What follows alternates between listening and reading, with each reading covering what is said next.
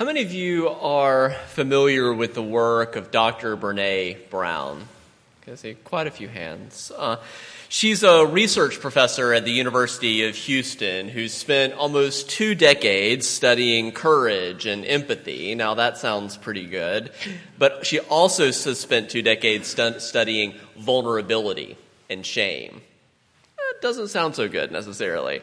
But she's found they're actually deeply connected. If you're looking for a quick introduction, you can Google her TED Talks. Both of them are quite amazing and worth revisiting if you've been a while since you've seen them.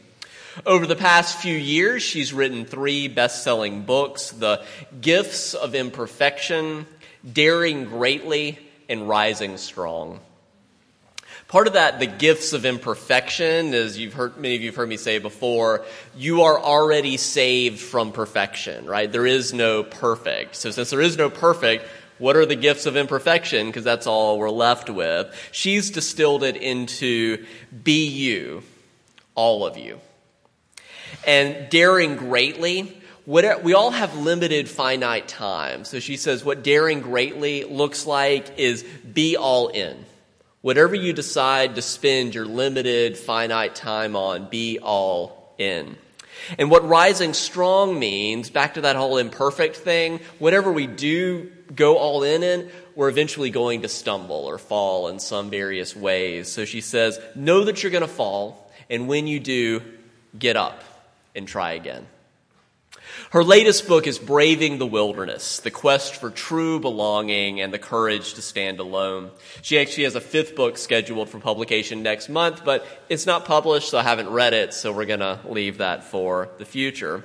But for now, I'd like to invite us to spend a few minutes reflecting on this idea of what does true belonging look and feel like, and how do we cultivate the courage to stand alone? I had no way of knowing, of course, that when I scheduled myself months ago to preach on this topic, that it would be so deeply relevant to current events. We're living in the midst of a case study in the courage to stand alone in the person of Dr. Christine Blasey Ford, who has bravely offered to share her story about why a current Supreme Court nominee should not be confirmed. This moment is also a prime time to revisit Anita Hill's important 1998 book, Speaking Truth to Power. As the updated blurb for that book reads, 26 years before the Me Too movement, Anita Hill sparked a national conversation about sexual harassment in the workplace. She very much had the courage to stand alone and did make a difference and is making one. Regardless of what happens in the case of Judge Kavanaugh, this story is yet one more reminder of this culture of toxic masculinity that we are immersed in and that we're all called to be a part of dismantling. And Dr. Brown's work around courage and vulnerability, shame and empathy is one of many potential paths towards a better, healthier, more equitable future for us all. So as a way into Brown's perspective around belonging, I want to start with a common experience that many people say after attending a Unitarian Universalist congregation or after reading our 7 UU principles for the first time or hear 8 principles. We often hear people say, I've always been a UU, but I didn't know it. It's not true of everyone's experience. Some people have grown up UU, or other people find that Unitarian Universalism generally, or a UU congregation in particular, is right for them at certain points along their journey, but not at others. That was true in my experience. I attended the UU congregation in Greenville, South Carolina a few times during college. I attended the UU congregation in Fort Worth, Texas a few times during seminary for a confluence of reasons that I think part of it was me, part of it was them. We weren't the right match at the time. It wasn't where I needed to be. But I do think that Brown is correct that underneath what led me to visit both of those congregations and what eventually led me through the door here at the right time to the UU congregation of Frederick is the desire to be part of something larger than myself. Maybe some of you can identify with that. You know, narcissism can be okay. It can get you a little distance, but it can also be really part of belonging, to be part of something larger than yourself. But there's an important additional shift that Brown's work highlights, because true belonging, she invites us to consider, only really happens not only when we present our authentic and perfect self to the world, but also that ultimately our sense of belonging can never be greater than our self-acceptance. Our sense of belonging somewhere can never be greater than our self-acceptance. Those are challenging words, but what I actually really appreciate about that perspective is that it shifts our focus away from what we don't actually have that much control over, and that is what other people say and do. And it shifts our focus toward what we do have at least a little more control over, even if it's hard, and that is self-compassion toward ourselves. Now, don't get me wrong, self-acceptance, self-compassion, it's easier to talk about than to practice, but I appreciate the encouragement and reminder to try to start there. But before I go too quickly into the details of braving the wilderness, seeking true belonging, finding the courage to stand alone, allow me to spend just a little time on some counterexamples. After all, it's important to be honest that for many of us, what gives us the courage to brave the wilderness in our current is that often that our current situation has gotten bad enough that we're willing to go out into the wilderness because we are desperate enough to need something different. Specifically, Brown's research has found that when people feel like they don't belong in enough aspects of their life, they tend to respond in one of three ways. The first two aren't good. The third's what we're going for. The first is you live in pain and you seek relief by numbing it or inflicting it on others. So numbing it, drugs, TV, whatever, or inflicting it on others, right? I don't want to deal with my own pain, so I'm going to externalize it. I'm going to belittle you, so I don't have, some of you have probably been on the receiving end of this. The second is to try to deny your pain, but that denial, that repression, she says, that guarantees that it will come out in twisted ways and you will inflict it on others. The third way is to find the courage to be real about the pain in your life and to develop a level of empathy and compassion both for yourself and for others who you know are also experiencing pain and suffering. In a lot of ways, it's a fairly Buddhist worldview. Remember that first noble truth that suffering is real, right? To be alive is to experience suffering and unsatisfactoriness. And those first two strategies of numbing it out or repressing it don't tend to work well long term, either for yourself or others. As the writer Anne Lamott has said about her attempts to numb her suffering, she says that by the end, I was deteriorating faster than I could lower my standards. At such points, when you are nearing bottom, whatever bottom looks like for you, it's more important than ever to practice self-compassion and to seek a community larger than yourself in which other people are also seeking to bring their authentic, imperfect selves. It's also clear from Dr. Brown's latest book, which was published last year in 2017, that she's explicitly writing at certain points in response to the 2016 presidential election and the ways in which she knows this is affecting our culture and affecting individual people. She knows it is no small thing for such a time as this to challenge herself, to challenge us, to be courageous, to be vulnerable, to be self-compassionate, to be empathetic. But I think she's right that such practices have the potential to change us and to then ripple out to change the world. So for such a time as this, when our country is deeply divided in many ways, Brown has tried to distill the lessons that she's learned over almost 2 decades into 4 specific practices. That people are hard to hate close up, so move in. Speak truth to bullshit, be civil. Hold hands with strangers, and strong back, soft front, wild heart. I'll say a few words about each of these practices in turn. As I share about each of them in more detail, I would encourage you to try not to feel overwhelmed like I'm giving you 4 more things to do in your already busy life. Instead, see if one, maybe more than one, but does one in particular deeply resonate with you and say, that's actually what I need to focus on as like the next right thing for me in this season of my life. So first, Dr. Brown's research has shown that people are hard to hate close up, so move in. There's a lot to say here. Since I have limited time, I'll go straight to the top of quite a few people's lists. Speaking for myself personally, I will confess I have found it unhelpful over time to hate President Trump. And if I try to move closer, metaphorically speaking, right? Don't send the Secret Service on me. I can feel compassion for him. Remember what Brown said about those two common experiences to feeling all of a sudden like, I don't belong here. Like, I'm not fitting in.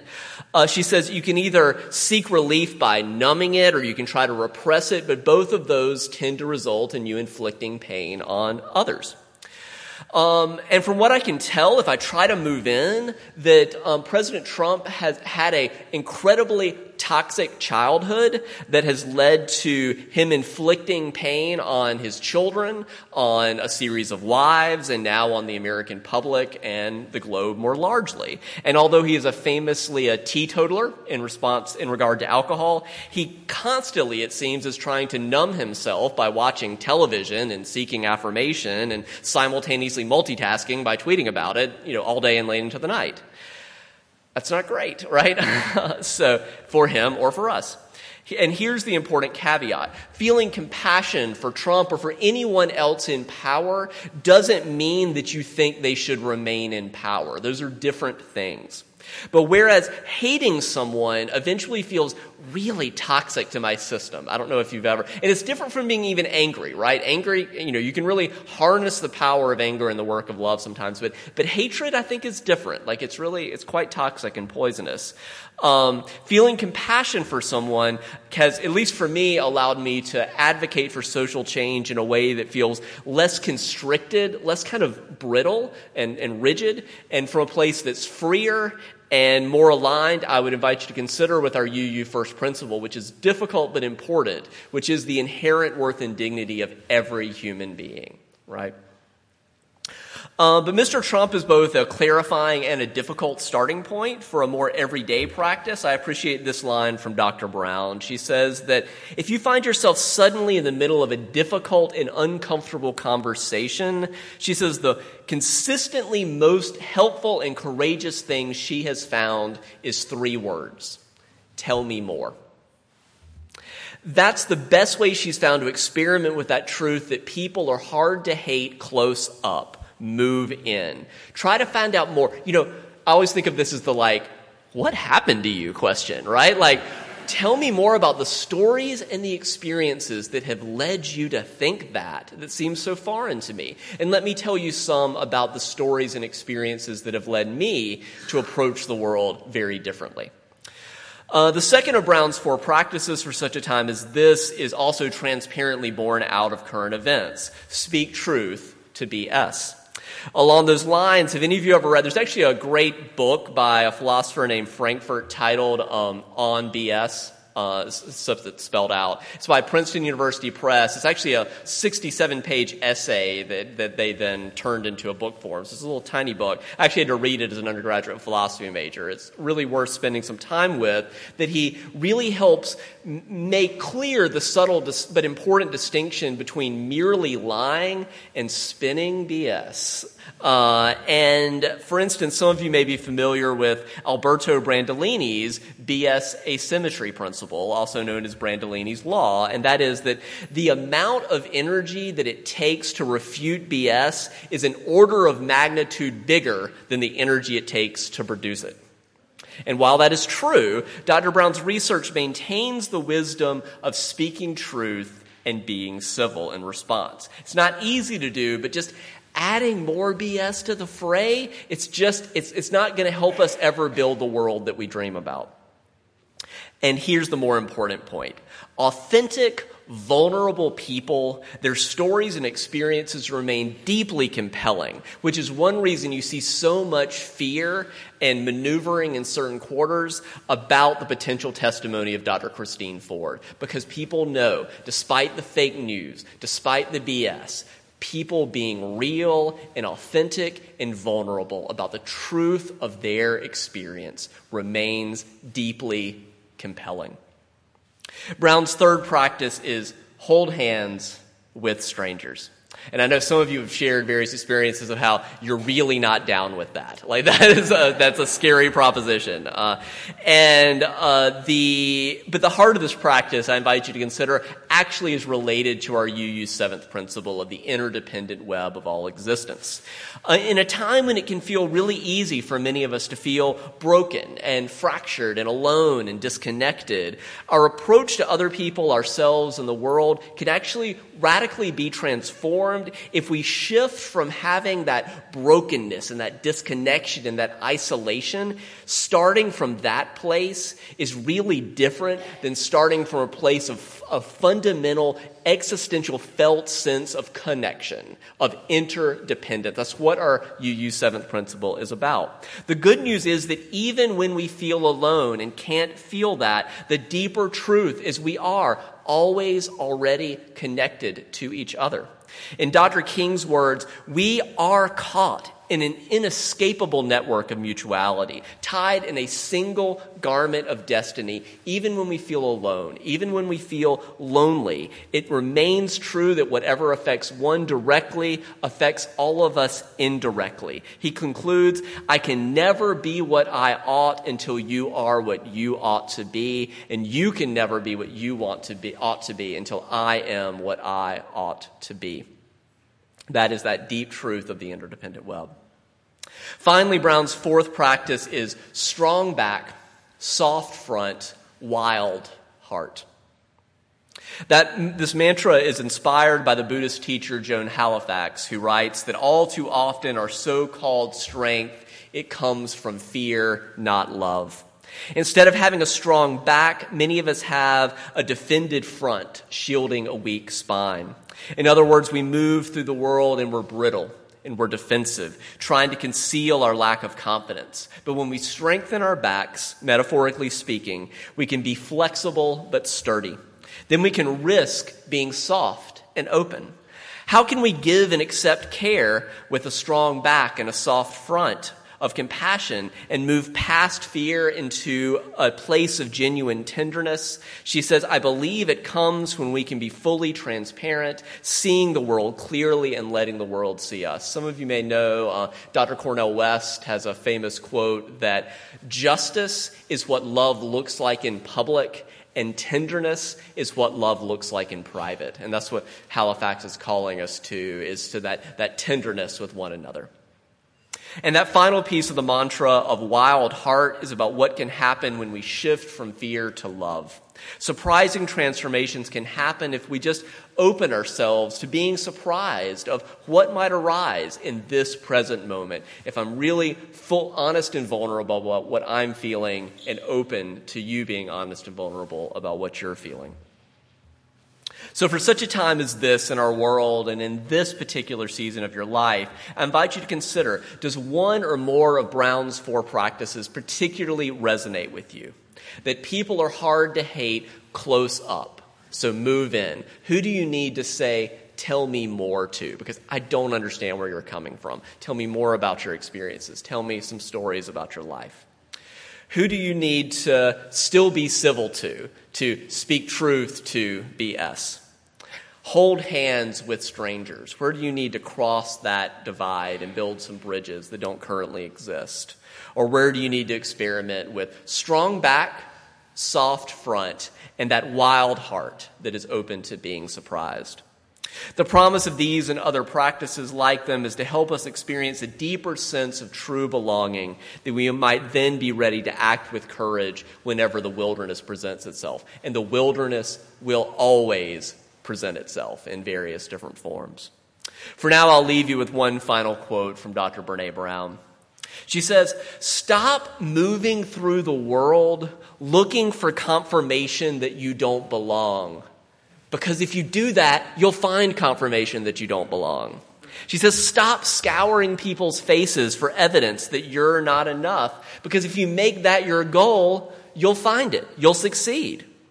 She says, true belonging and self-worth, they're not goods to be bartered about. We don't negotiate their value in the world. The truth about who we are, it lives or doesn't live in our heart. And our call to courage is to protect our wild heart against constant evaluation, especially from ourselves. No one belongs here more than you.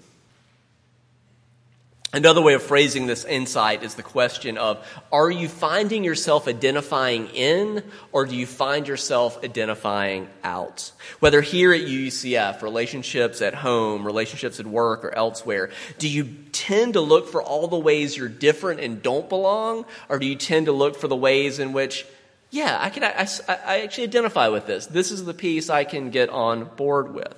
Both tendencies have value and are important to honor, but at least for this morning, I invite you to consider the wisdom that Dr. Brown is putting before us. She says that our call to courage is to protect our wild heart against constant evaluation, especially from ourselves. No one belongs here more than you.